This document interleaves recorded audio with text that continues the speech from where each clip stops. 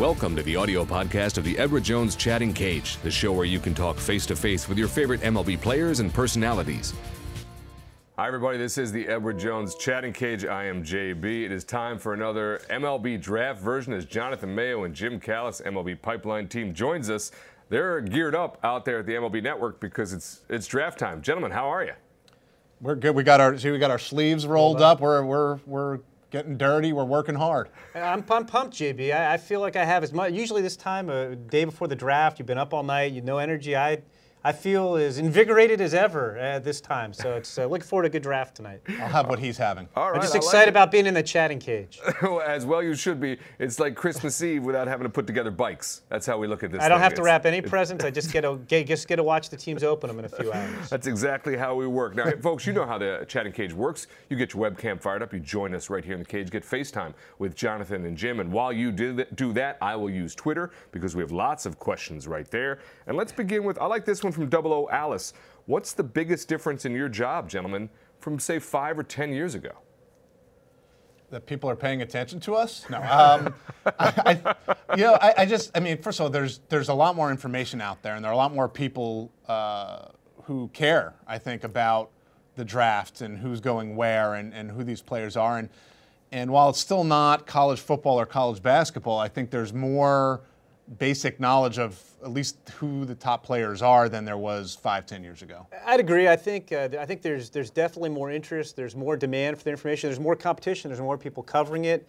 And I think with Twitter and Facebook, and my daughter says I need to get on Facebook and I haven't yet, and all these other social media aspects, it's more of a 24-hour news cycle. So you've got to be prepared. If you learn about something at 11 p.m., tweet it out. You know, there's just that kind of demand. It's 24/7. It is exciting. It is a 24/7 process, and as people get more information, they need guys like you to help us understand all of it. So thanks for joining us here in the cage to do just that. I know the fans are getting their webcams fired up as we continue this Edward Jones Chatting Cage, just like this fan right here. What's your name? Where are you from? What's your question? My name's Sam. I'm from Tampa, Florida. My question is, if you can go back in the last, say, 25 years and draft one player who wasn't originally selected in the first round to build a team around, who would that player be? Wow, one player who wasn't a first rounder, right, that you would build your team around in the last 25 years. I think you're stalling, so I'm going to jump in. No, all right.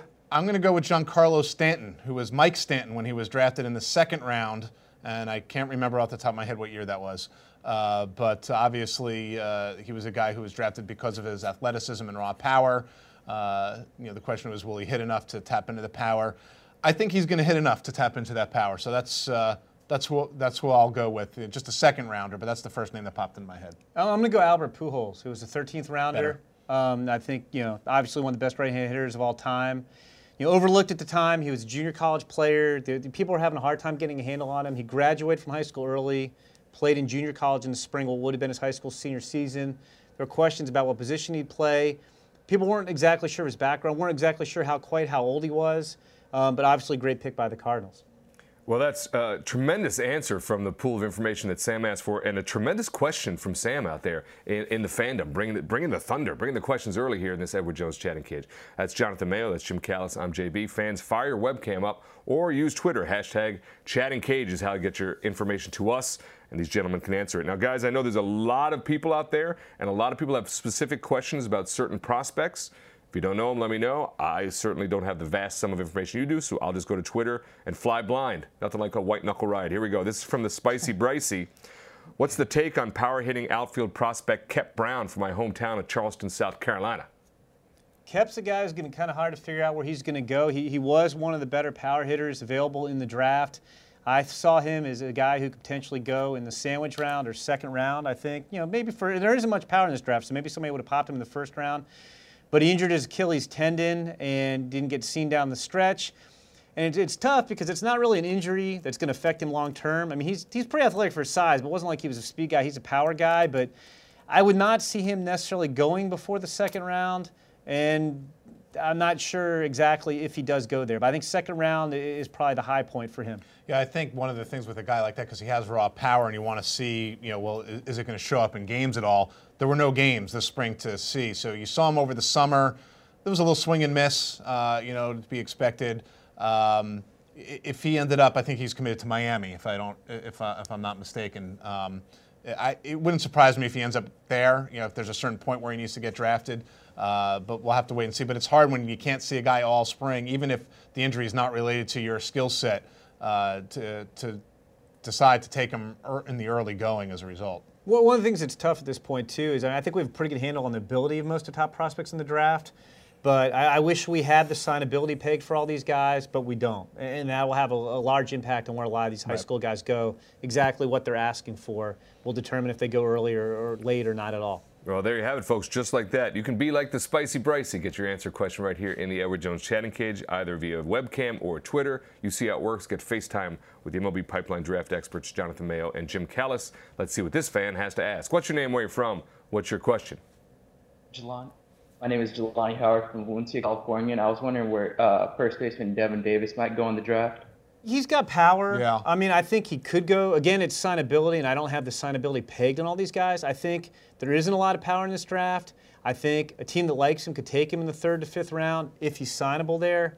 And I don't know the signability of him, but I think if he's signable, you're looking 3rd to 5th round probably. Yeah, and one thing that comes into play, especially teams that have multiple picks, with the system the way it works now, you can spend your pool money however you want.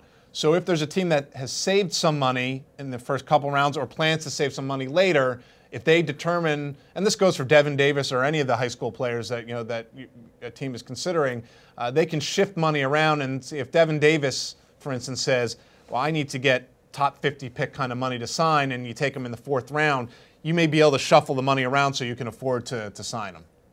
All right, excellent question. Way to field that one. As I said, specific prospects, a lot of people focused on the people they know. As you guys try to catch the whole universe, we appreciate your time and your answer. I'm going to go back to a name I think you might recognize. This from the Walter L. White. What does the Brady Aiken saga all mean? A mini-series deal? There are a few wild cards in this draft, and we've talked about a lot of them over the course of the last several weeks in terms of injuries. But obviously, for Brady Aiken, #1 pick last year, Astros had questions about his medical report, an abnormally small UCL in his left elbow. He didn't show any signs of injury. That got mishandled in a number of ways. He doesn't sign. He goes to IMG Academy. 13 pitches in, his elbow pops. He needs Tommy John surgery. Now, the last couple of years, there have been guys who have had Tommy John surgery and they've done just well. But when you add in that wrinkle of, well, what does the fact that he had a small UCL to begin with mean for his long-term prognosis, it gets a lot harder to figure out where to put him. But we've been hearing him kind of all over the map. Yeah, it's like the team that, I keep saying this, the team that's going to pick a guy like him or Colby Allard or Michael Maxwell or Nathan Kirby, they aren't going to tip their hand because it's probably a multi-pick team that would maybe hope to get him later, but they don't, if they tip their hand, then they might have to take him with their earlier pick. The highest I've heard him, and I think it's more of a long shot, would be Boston at 7. Boston could get creative. If it's not Boston at 7, I think it's somewhere in the back half of the 1st round. I think he goes in the 1st round. Yep. I don't know specifically to whom. I do think on his signability, my sense is that he did protect himself against this kind of scenario after he didn't sign with the Astros last year, and that he will be signable. If you pick him in the latter part of the 1st round, it's not like he's going to try to angle for $5 million. I think he is going to be signable where he gets picked, but we're probably going to find out who takes him when his name actually gets announced tonight, sometime after 7 p.m. Eastern. All right, well, there you have it, folks. As Jonathan said, basically it's a mini-series saga coming to MLB.com and MLB Network this fall. It's the Brady Aiken saga. We'll see how that draft plays out. We will be a big part of this as these guys watch it, and do you. We will go to social media as Twitter is afire with questions for you two guys, Jonathan Mayo and Jim Callis. I like this one, and I also like the name, so I'm going to give a shout-out in both ways. 34 Big Cheese wants to know, who's the best athlete in this draft? Jim is. No, maybe 25 years ago. Now, to me, I think the best athlete in this draft is Garrett Whitley from, we'll see if I pronounce it right, Niskayuna High School in New York. I think Whitley is going to go somewhere in the first 20 picks or so. There's a lot of talented high school outfielders in this draft, but I think he's the quickest among them. He's maybe the least polished. He comes from New York. He's not from Texas like Trenton Clark or Georgia like Daz Cameron or Florida like Kyle Tucker. But exciting athlete, Might have the highest ceiling of just about any player in this draft. I think there's a ton of upside there. I'll throw out one other name, a guy who hasn't had necessarily as great a spring as some people hope. And again, I'm going to try to get the name right, but Demi Aremaloy, who's from Canada. Not like a pure speed. I mean, he is just a big, giant, man-childish kind of guy. I saw him last summer in the East Coast Pro Showcase, and he was really a man amongst boys. He's big and strong. He's got a lot of power. He runs well. He's got a strong arm. Didn't perform tremendously this year, but you know, if he watches his conditioning, there's a lot of raw tools there. So that's another athletic a guy to keep an eye out for.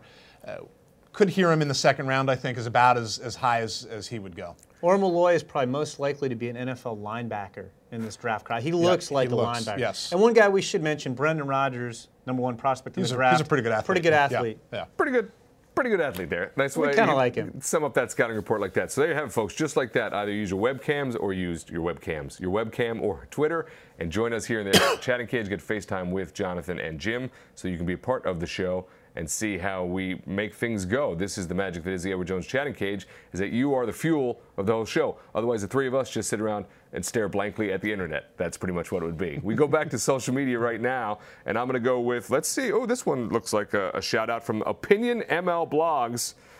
Why would the Rockies draft Tyler J over Brendan Rodgers? Well, if they want a pitcher. That's really the simple answer. Yep. And I think Jim and I have the same information, that those are the two guys that they're looking at, and it's going to come down to Rodgers' overall talent versus they need pitching. They need to develop arms.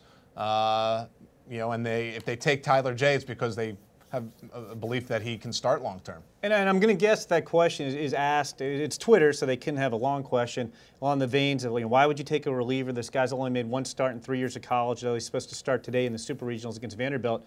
This guy, you wish he had the track record of starting so you could examine it. But, you know, he's 6'1", 180, but it's 4 pitches.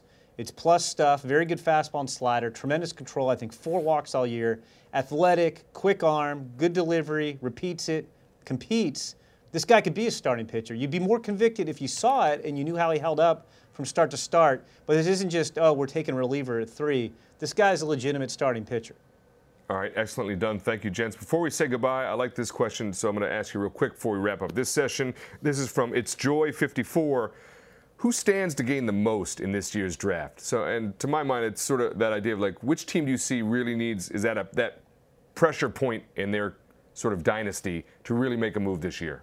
I think the obvious answer is the Astros. They've got the biggest bonus pool, $17 million plus. You know, when you count in the 5% overage, they can go to $18 million on draft spending, plus guys after the 11th round, so they could easily set a record. They've got an unprecedented double, pick 2, pick 5. Yeah. Nobody's Nobody's ever had those 2 picks that high. Plus, they're winning now. It's probably the last time they're going to pick this high for a while. So I think it's an important, you know, and they've promoted so many guys to the big leagues recently. Their system, which was strong, all those guys are in the big leagues. So this is like really like probably their last attempt for a while to pick, not just pick at the top of the draft, but to get 2 cracks at it. They also have a ton of flexibility. We think there's a chance they can maybe steal Daz Cameron, who's another top 10 caliber talent, in the sandwich round, in the second round. So I think the obvious answer is the Astros. Yeah, I think that's a good answer. And you look back at what they did in 2012, where, you know, they quote-unquote reached for Carlos Correa a little tiny bit, saved some money with the deal at 1-1, and then were able to sign Lance McCullers and Rio Ruiz. Now, Rio Ruiz has since been traded to get pieces that they felt they needed and has helped their big league team out now. But you look at that 2012 draft, Correa just got called up. He's making his debut today. Lance McCullers is already in the big leagues. And Preston Tucker was from that draft class as well, and he's in the big leagues as well. So I think if they can have that kind of draft, again, that 3 big leaguers from a draft 3 years ago is pretty tremendous, considering it wasn't that long before that they had one of the most disastrous drafts ever in terms of not signing any of their early picks and others not doing well. So they have a chance to kind of keep a good thing going. That pipeline has, you know, fed the big league team an awful lot. That's why they're playing a much better brand of baseball right now. And a good draft here could give them another wave of players to come in behind the young players that are there in Houston now. All right, so a very exciting draft and time for the Houston Astros. We'll keep our eyes on that. Gentlemen, as always, I know it's a busy couple of days for you. I hope it's just as good as any holiday eve you might wish for. I want to thank you, Jonathan and Jim, for being with us. You guys feel like you made pretty good contact in the cage today? It's always important. Get your good cuts in? Yeah, I think it was some solid contact. I need to stay back a little bit more, but I'm getting there. All right, Jim? I feel like I was hitting the ball. If we were at Wrigley, I think I put a couple on Waveland. So I'm feeling pretty good. Nicely done. I'm telling you, I'm pumped for today. He is pumped. This is It's great. a big day. It's accurate scouting. That's the key to everything right there. That's Jonathan Mayo, Jim Callis. I'm JB. That wraps it up for another round of the Edward Jones Chatting Cage. We'll see you next time.